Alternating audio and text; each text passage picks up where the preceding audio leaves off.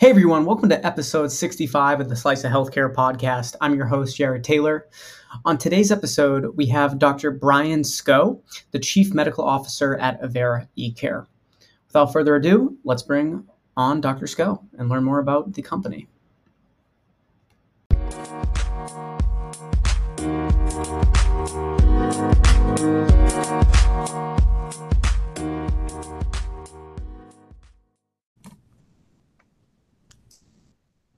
Thanks so much for joining me on the Slice of Healthcare podcast. How are you today? Excellent, Jared. Thank you for the opportunity to share our eCare story. Very excited. I'd love if we could just kind of kick things off, Brian, with telling me a little bit more about your background, how you got to where you are today, and we'll go from there. Absolutely. Yeah, I'm Brian Sko. I'm the Chief Medical Officer of Avera eCare, emergency medicine by background. I've been with Avera Health over the last 18 years, and we've been in the telehealth space going on 27 years now.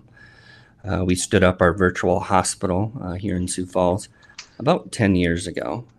We really defined a need in our area. We're in a rural community, and one of our roles is we support rural communities and also the APPs and physicians that staff them.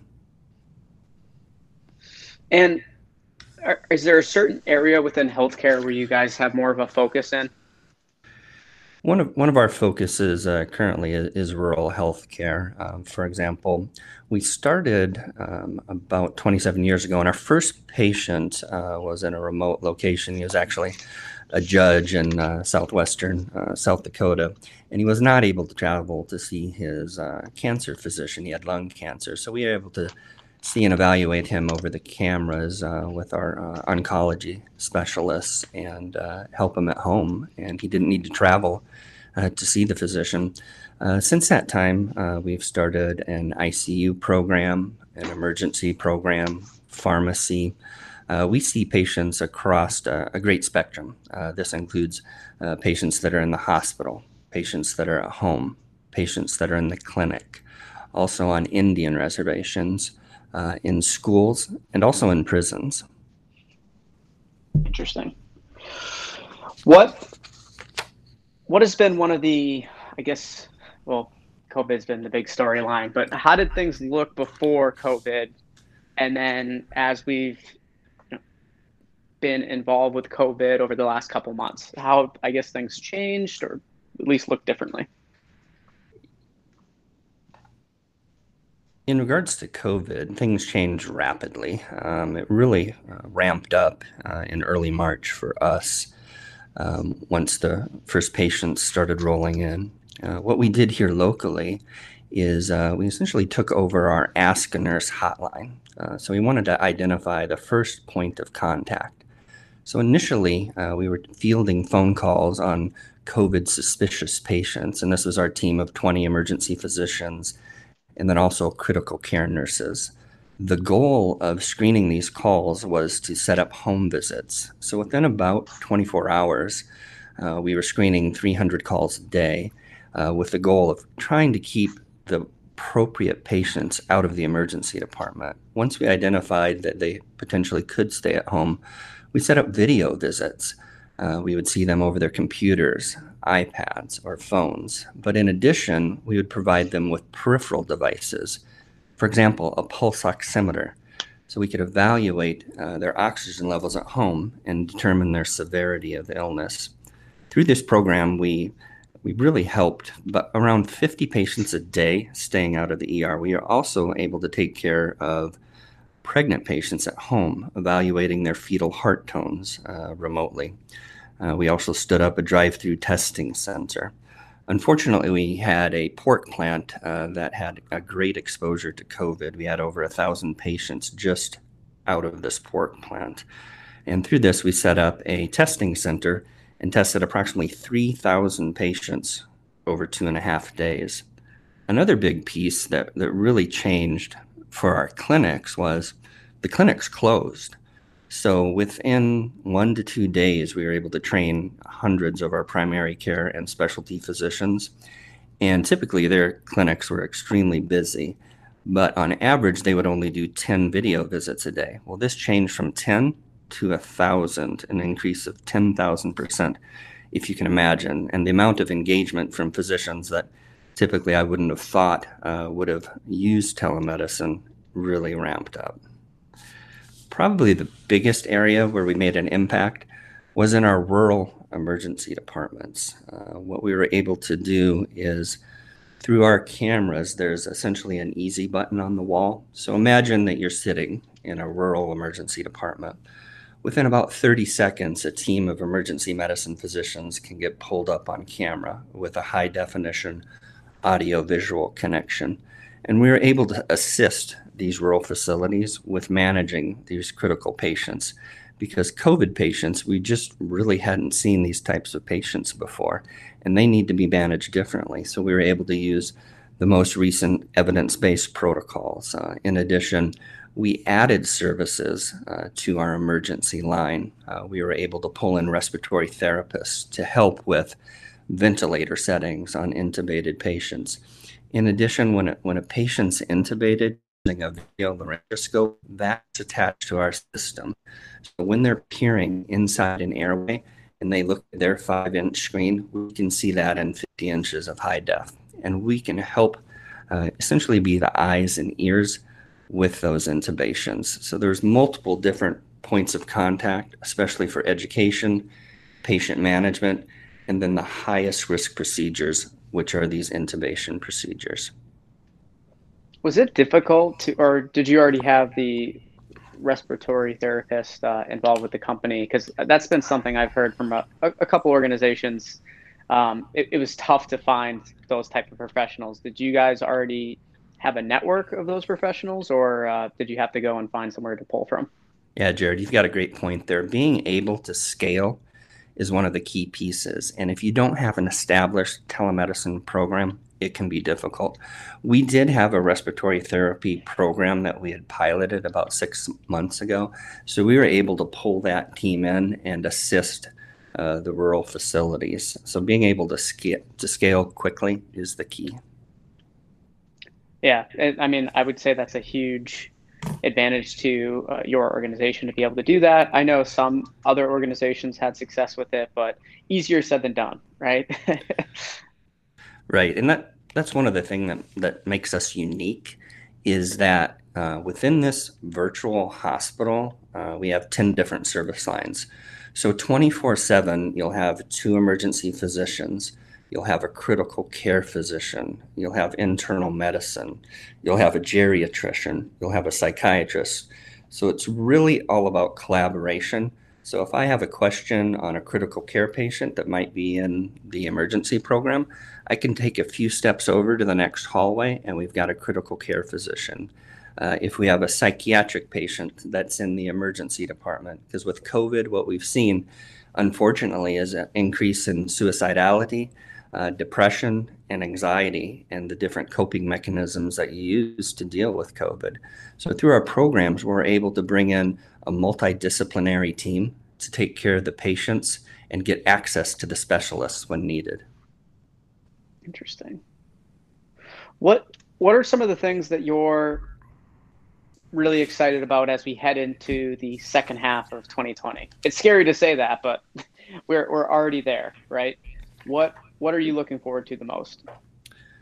Well, what I'm looking forward to is the growth of telemedicine, because we're really at essentially a tipping point. Now it's out there. The genie is out of the bottle. People have seen what telemedicine can do and the impact that it can make. So from our standpoint, we're going to continue to go where the need is, where the unmet need is. And we're able to identify that, especially from our established sites over the camera. And how can we tailor telemedicine to those needs? For example, this came up just over the last 6 months. We had a rural facility that was transferring patients to larger facilities to have a sexual assault exam performed. And what we were able to do through our telemedicine services is establish a new service line, a SANE service line, a sexual assault nursing examination service.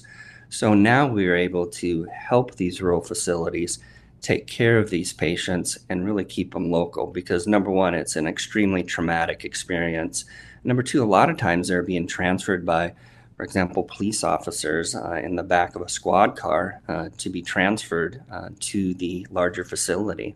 Sometimes that was the only mode of transfer. So it's that piece that excites me the most, is how can we establish new service lines, innovate to the rural facilities, and provide compassionate care. What would you say are some of the areas that telemedicine is like very strong in right now, and maybe, I guess, some of the areas that, in order to continue to move forward, will need to be improved?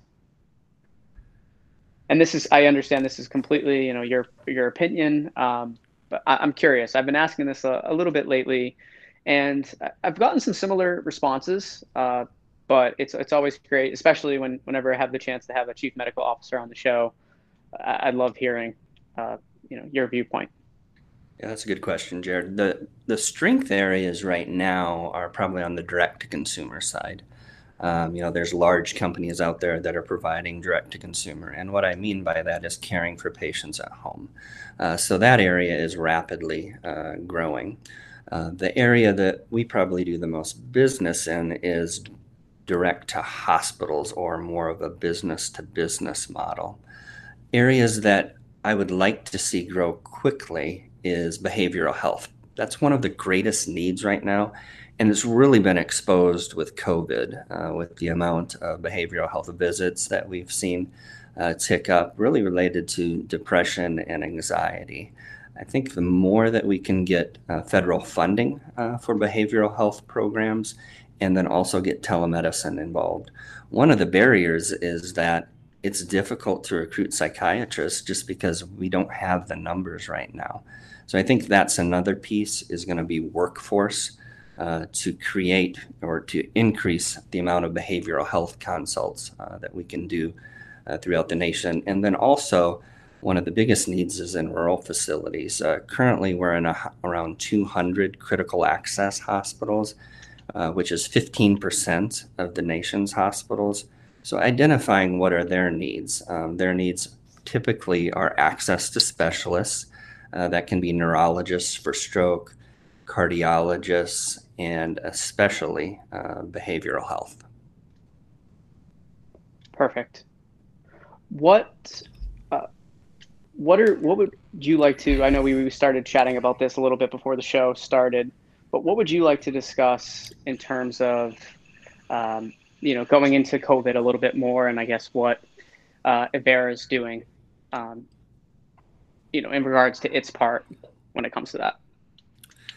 One of the biggest things that we've done is we prepared early, probably over-prepared, which isn't necessarily a bad thing, but it's educating our sites, doing mock scenarios also with mock COVID patients, visualizing over the cameras that the nurses and the physicians are donning and doffing their PPE appropriately.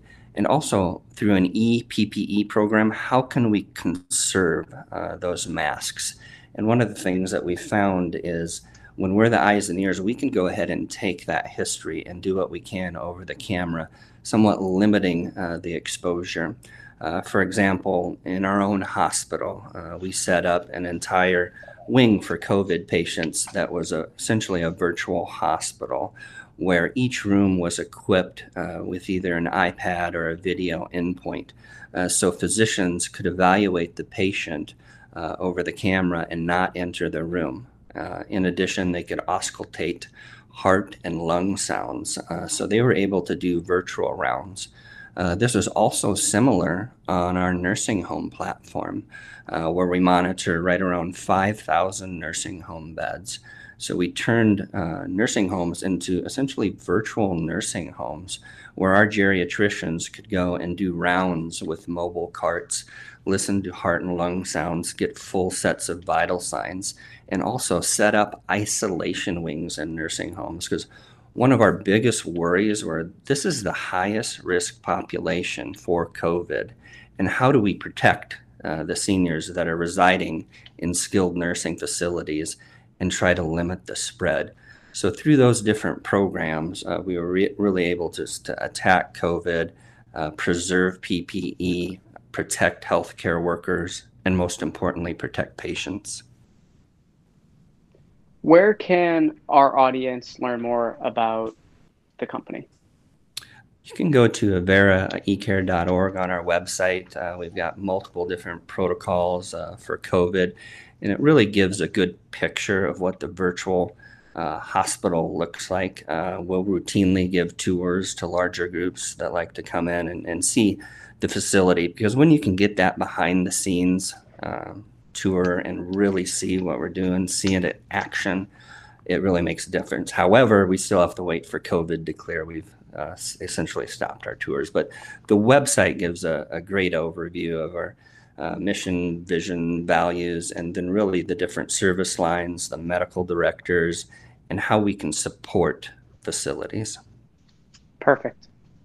Well, thank you so much again for joining me on the Slice of Healthcare podcast. I'll throw in all the additional information about the company in the show notes, and look forward to staying up to date with the company and with you. Awesome. Thanks, Jared. All right. You done recording?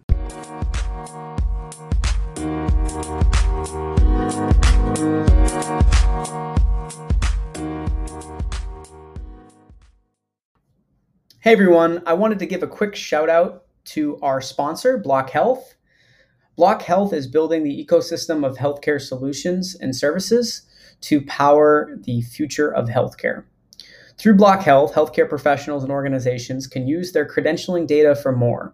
They can use the platform to store their credentialing and licensing related documents, fill out a smart common application that could be used to order multiple different services like provider enrollment, state license registration, state license renewals, and much more. To learn more about Block Health, please go to www.blochealth.com.